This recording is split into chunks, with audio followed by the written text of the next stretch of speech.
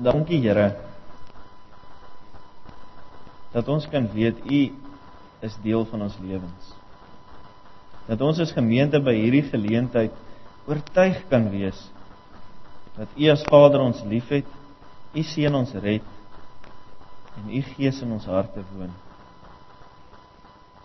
Dankie Here, dat ons opgeneem is in U verbond, dat U hierdie gedooptes vandag sigbaar as U kinders aangeneem het. Dankie dat ons deel kan wees van hierdie gemeente wat aan ons 'n geestelike tuiste bied. En dankie Here dat ons hierdie evangelie kan hoor en gemeenskap met U en met mekaar kan uitleef. Neem daarom Here asseblief ons lof en aanbidding aan, ons liedere wat ons sing, ons gebede en ons hartswense. Here, lei ons in hierdie diens om U woord te hoor, te verstaan en te gaan uitleef.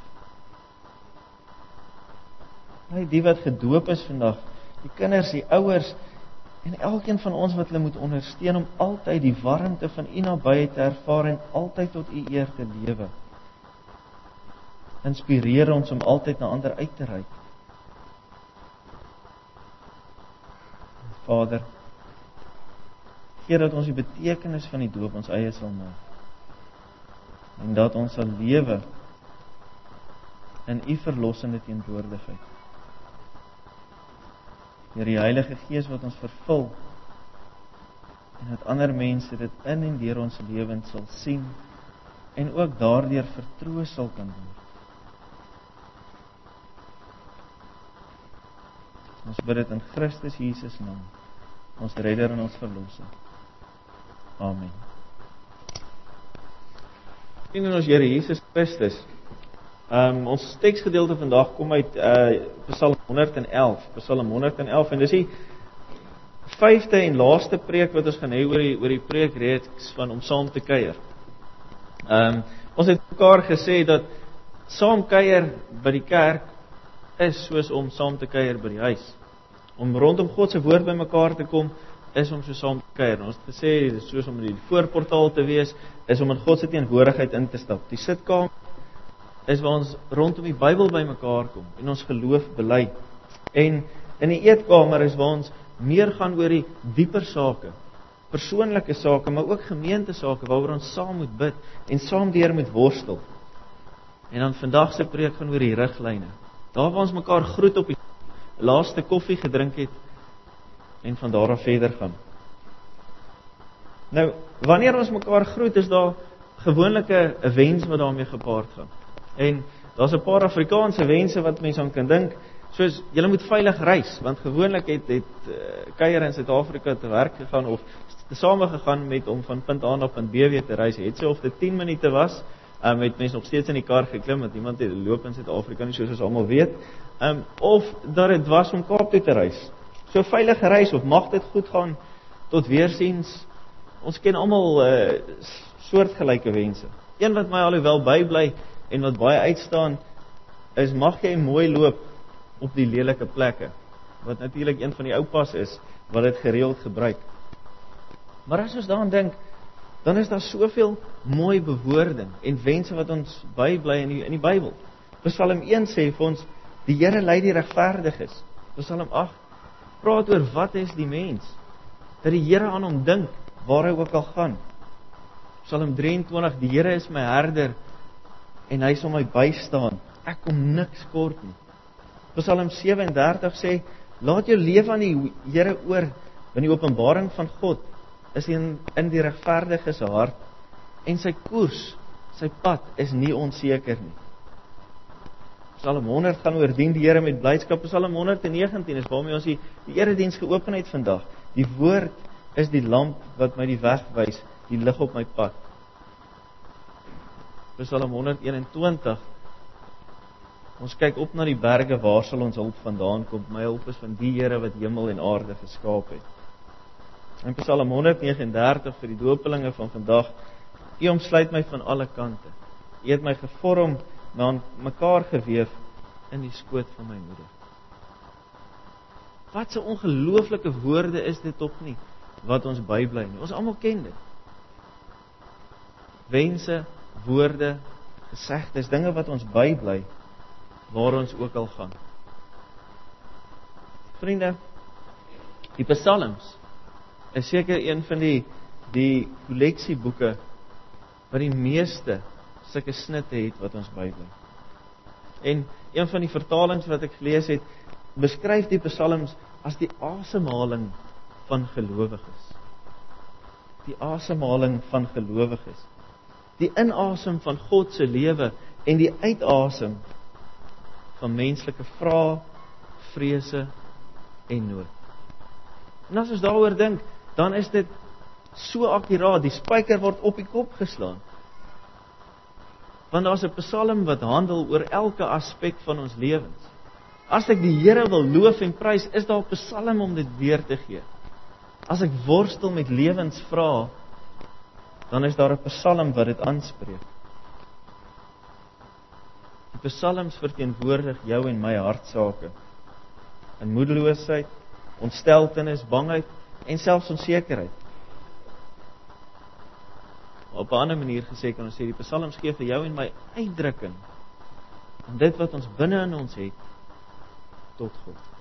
Net soos wat die liedere vanoggend vir ons maak. 'n Uitdrukking van dit wat binne jou en my leef, wat ons aan God oordra. En Psalm 111 is presies so 'n Psalm. Dis die eerste van 3 Halleluja Psalms wat bymekaar is. Wat gaan oor prys die Here. En dan gaan die psalmdigter verder en hy sê al die redes, baie duidelik sê die redes hoekom mens die Here moet prys. Om die waarheid te sê, hy reig dit, kan ons sê, maar sê soos 'n string parels in mekaar. Elke rede het waarde. En daardie string parels is jou en my geloof van hoekom ons die Here dien. As ons so daarna kyk, met dit in gedagte, kom ons gaan lees dan nou uit Psalm 111. So spreek die woord van die Here. Met my hele hart wil ek die Here loof. In die samekoms van die opregtes in die gemeente. Die werke van die Here is groot. Almal wat daarin vreugde vind, dink daaroor na. Sy dade is vol majesteit en luister. Sy trou staan vir altyd vas. Hy sorg dat sy magtige dade nie vergeet word nie. Genadig en barmhartig is die Here. Hy voed die wat hom dien. Hy hou sy verbond altyd in stand. Hy het sy volk die krag van sy dade laat ervaar. Hy het aan hulle die land van ander nasies gegee. Wat hy doen, getuig van trou en reg. Al sy voorskrifte staan vas. Hulle is vir altyd geldig. Hulle is gegee in trou en in regverdigheid. Hy het vryheid vir sy volk bewerk. Sy verbond vir altyd ingesetel. Sy naam is heilig. Dit wek ontzag. En dan die laaste vers. Wysheid begin met die dien van die Here. Almal wat dit doen, het ware insig. Die roem van die Here hou altyd stand. Tot sover uit die woord van ons Here. Bevoorreg is elkeen van ons wat die woord hoor en dit hou. Vriende, ons Psalm vanoggend is presies wat ons beskryf het. Hy begin met 'n loflied en hy sê prys die Here. Hy draai nie doekies om nie, hy sê halleluja, prys die Here. En dan gaan hy in die redes in van hoekom ons die Here moet prys. En hy sê die hele gemeente moet die Here prys. En die gemeente bedoel hy die samekoms van opregtes. Opregtes word opgeroep om die Here te dien. En opregtes het per definisie was die mense wat lewe volgens die openbaring, volgens die woord van God. Dis 'n gemeente moet die Here prys omdat hulle lewe volgens die woord van God. Verse 2 tot 4 sê vir ons duidelik, God se dade getuig van sy grootheid. God se dade getuig van sy grootheid. Die Here se dade is soos hy self. Hulle is groot, hulle is almagtig en hulle luister. Hulle wek ontzag. Hulle spreek tot mense en verskaf vreugde.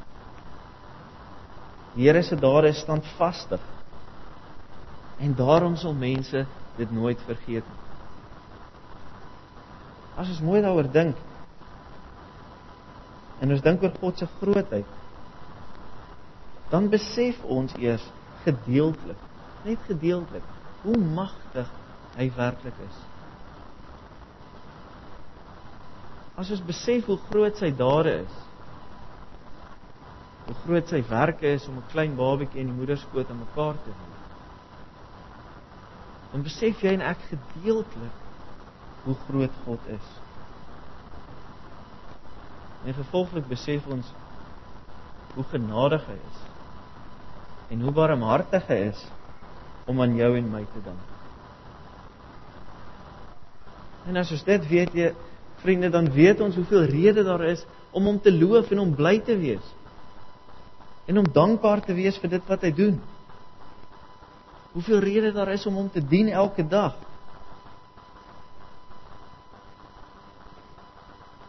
Verse 5 en 6 gaan verder en sê God se dade getuig van sy trou. Sy grootheid is veral duidelik vir die wat hom dien, vir die mense wat in hom glo, die mense wat vashou aan hom. Hy voed hulle, hy staan hulle by.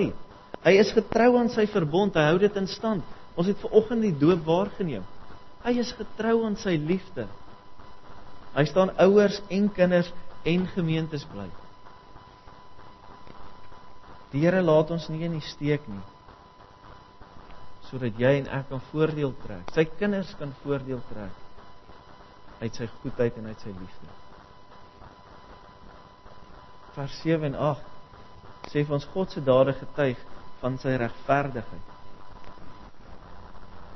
En hier gee vir ons 'n ander angle, 'n ander insig, 'n ander hoek waaroor die verwagtinge, 'n ander verstaan van die wette wat jy en ek heel moontlik as Christene moet nakom. En hy sê die magtige dade blyk nie net uit God se oorwinnings nie, maar ook uit die onderrig wat hy aan jou en my as gelowiges gee. Dis sy voorskrifte in die woord is eintlik riglyne vir jou en my om as kinders te leef en 'n geordende lewe te leef. 'n Geordende gemeenskap te wees en samelewing te wees. Waarin ons mekaar respekteer, bystaan en opdra. En as ons so daarna kyk, dan is voorskrifte nie 'n las nie. Dan is dit nie 'n obstruksie vir jou en my nie, maar is dit 'n antwoord vir jou en my op sy goedheid en sy liefde en sy almag. Dan is daar 'n bepaalde standaard van opregtheid wat hy aan jou en my verskaf, wat hy aan ons gee, wat ons moet opneem en uitleef. En ons laaste verse getuig van God, of sê dat God dade getuig van sy heiligheid. Sy heiligheid. Wat beteken die woord heiligheid? Dit beteken dat sy liefde en sy dade ontzag wek by jou en my. Dit lei tot die erkenning van sy heiligheid. Sy liefde en sy dade lei tot die erkenning van sy grootheid. Vir sy kinders, vir jou en vir my, vir die kinders wat in die sonndagskool is, het hy sy seun gestuur. Het hy verlossing bewerkstellig vir versorging en bewaring. En dit wek by jou en my eerbied. 'n Eerbied en 'n nederigheid om ons te verootmoedig voor God. En daarom sluit hy af en hy sê eerbied is vir God 'n teken van ware wysheid en ware insig. Vriende, wat wil die Psalm vir jou en my sê in hierdie Kersdag? Wat wil die Psalm sê met ons huis toe neem? Psalm 111 wil vir ons sê dat kennis nie wysheid is. Om te weet wat om wanneer te sê is nie wysheid noodwendig nie. Maar om jou lewe te rig volgens die voorskrifte van die Here, dit is die wysheid waarna jy en ek smag. En daarom sê hy, loof die Here. Dink na oor jou verhouding met God. Besef wat sy woord en sy beloftes vir jou inhou. Sy verbond is vir jou. Sy liefde is vir jou. Sy verlossing is vir jou. In die geboorte, die lewe en die sterwe van Christus, in die fase waarin jy en ek is in hierdie jaar, word ons herinner daaraan dat hy sal sorg, dat hy getrou is, dat hy nie sy beloftes vergeet nie, en dat hy die ware redding bewerkstellig vir elkeen wat in hom glo. Hy het hoop en bevryding geskenk vir jou en vir my, genadiglik en onverdiend. En daarom sê hy, ken God se riglyne vir jou lewe. Ken dit wat hy van jou verwag, ken sy wil vir jou lewe. Matteus sê dit vir ons in 22, wat is die grootste gebod in die wet? En dan sê Jesus, jy moet die Here jou God lief hê met jou hele hart, met jou hele siel en met jou hele verstand. Dit is die grootste en die eerste gebod. En die tweede, wat hiermee gelyk staan, is jy moet jou naaste lief hê soos jouself. Hierin is die profete en die wet saamgevat. Dit is die boodskap, die kern van die boodskap van die Ou Testament en die Nuwe Testament, is God moet die sentrale punt wees van jou en my lewe. Jou hele mens wees, moet sy liefde en sy lig uitstraal. En watter beter tyd is dit nie as Kerstyd, om uit te gaan en dit wat jy ontvang, dit waaraan jy herinner word, uit te straal na die res van die wêreld, te deel met die mense rondom jou. En dis die tweede gebod. Daai liefde, daai warmte wat jy ervaar moet oorvloei na die mense naby jou, die mense rondom jou. En as ons dit sien in die konteks, jou mede Jode, maar jou mede Suid-Afrikaners. Maar dit moet verder gaan as dit. As ons dink aan die gelykenisse wat Jesus vertel het in die verhale, dan moet dit oorgaan na die tollenaars toe. Dit moet oorgaan na die Samaritane toe. God se liefde en lig is vir elke mens bedoel. En elkeen wat oor jou pad kom, moet ons help om dit raak te sien. Vriende, ons Here Jesus, as jy en ek so glo en gaan lewe, en God op hierdie manier so lief het, dan kom ons die doopbelofte as ouers en as gemeente. Want dan kan ons kinders in ons lewens sien wat dit beteken om deel te wees van die genade van God, die liefde van Christus en die gemeenskap van die Heilige Gees. Dan dien ons die Here, soos wat ons Psalm sê, en dan sal ons ware insig van hom ontvang, en sal ons werklik waar die wysheid hê wat net van God af kom. Vriende, hierdie is ons laaste erediens in 2013. Volgende keer as ons mekaar sien, dan staan ons in 2014. Dan is daar nuwe uitdagings wat voor ons lê. En dan is daar nuwe dinge wat gaan saak maak vir ons. Ons weet nie wat gaan gebeur van nou af tot dan. Maar wat moet gebeur is, werk moet klaargemaak word. Sekere mense wat op vakansie gaan, wat nie baie oor gaan praat nie, wat somerkersfees gaan hê.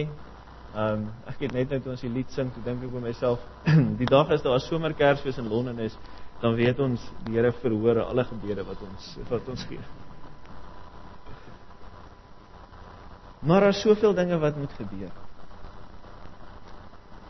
En ons kan dit net aan die Here opdra. Dus ek dink dit is 'n gepaste tyd om mekaar te groet en te wens. En dan sê eerstens, mag jy 'n geseënde Kersfees uitval. En werklik te dink oor wat dit beteken, 'n geseënde Kersfees. Mag jy onthou, die Here omsluit jou van alle kante af, en dat hy tot jou hulp en jou redding sal kom en altyd kom. Mag sy woord die lamp en die lig op jou pad en op jou lewe wees. En mag julle elkeen in hierdie, moet ons maar sê, 'n besige Kersfeestyd, God se nabyheid soek, ervaar en uitleef, sodat jy God se liefde en God se lig in hierdie tyd kan wees, waar jy ook al is. En soos die oorlede Madiba dan gesê het, a good head and a good heart are always a formidable combination. Mag jou hele lewe God se liefde en God se lig gaan uitleef. En mag jy dit doen omdat jy onthou dat hierdie Christusfees is net vir jou. Christus het gekom vir jou en vir elkeen by jou.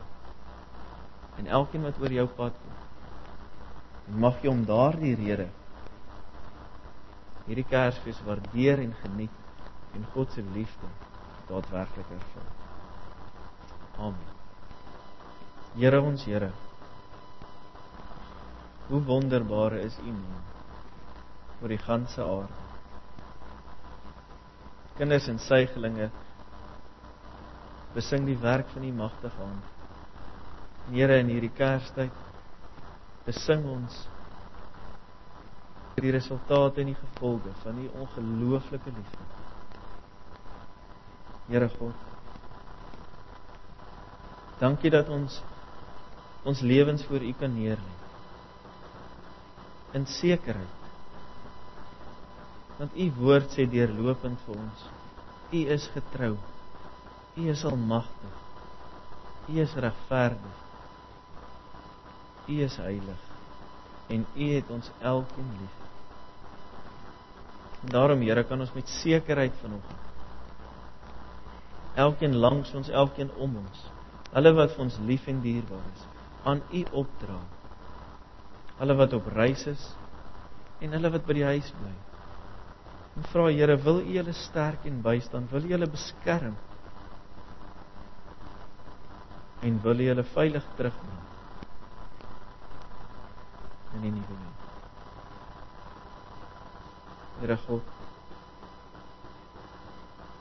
ons wil vir U dank en loof vir die voorregte wat ons het, vir die seëninge wat U aan ons gee, want daar is soveel. Warm beddens, huis, kos, klere, sekerheid, 'n tuiste in U woord en in U huis wat nooit weggeneem kan word. Here God, wil U met hulle wees wat minder bevoorreg is. Wil U met hulle wees wat seer het, wat honger het, wat hartseer is. Wil U hê dat ons die lig sal wees, dat ons die instrumente sal wees wat U liefde sal kommunikeer. Veral in hierdie Kerstyd, maar ook elke dag vorentoe van ons lewens. Here God, hulle wat U nie ken nie, wil U hulle bystaan, sodat elkeen sal weet en elke tong eendag sal bely dat U die almagtige Here is, die skepper van hemel en aarde, en wat trou bly van nou af tot in ewigheid. Ons bid dit in Christus Jesus naam. Amen.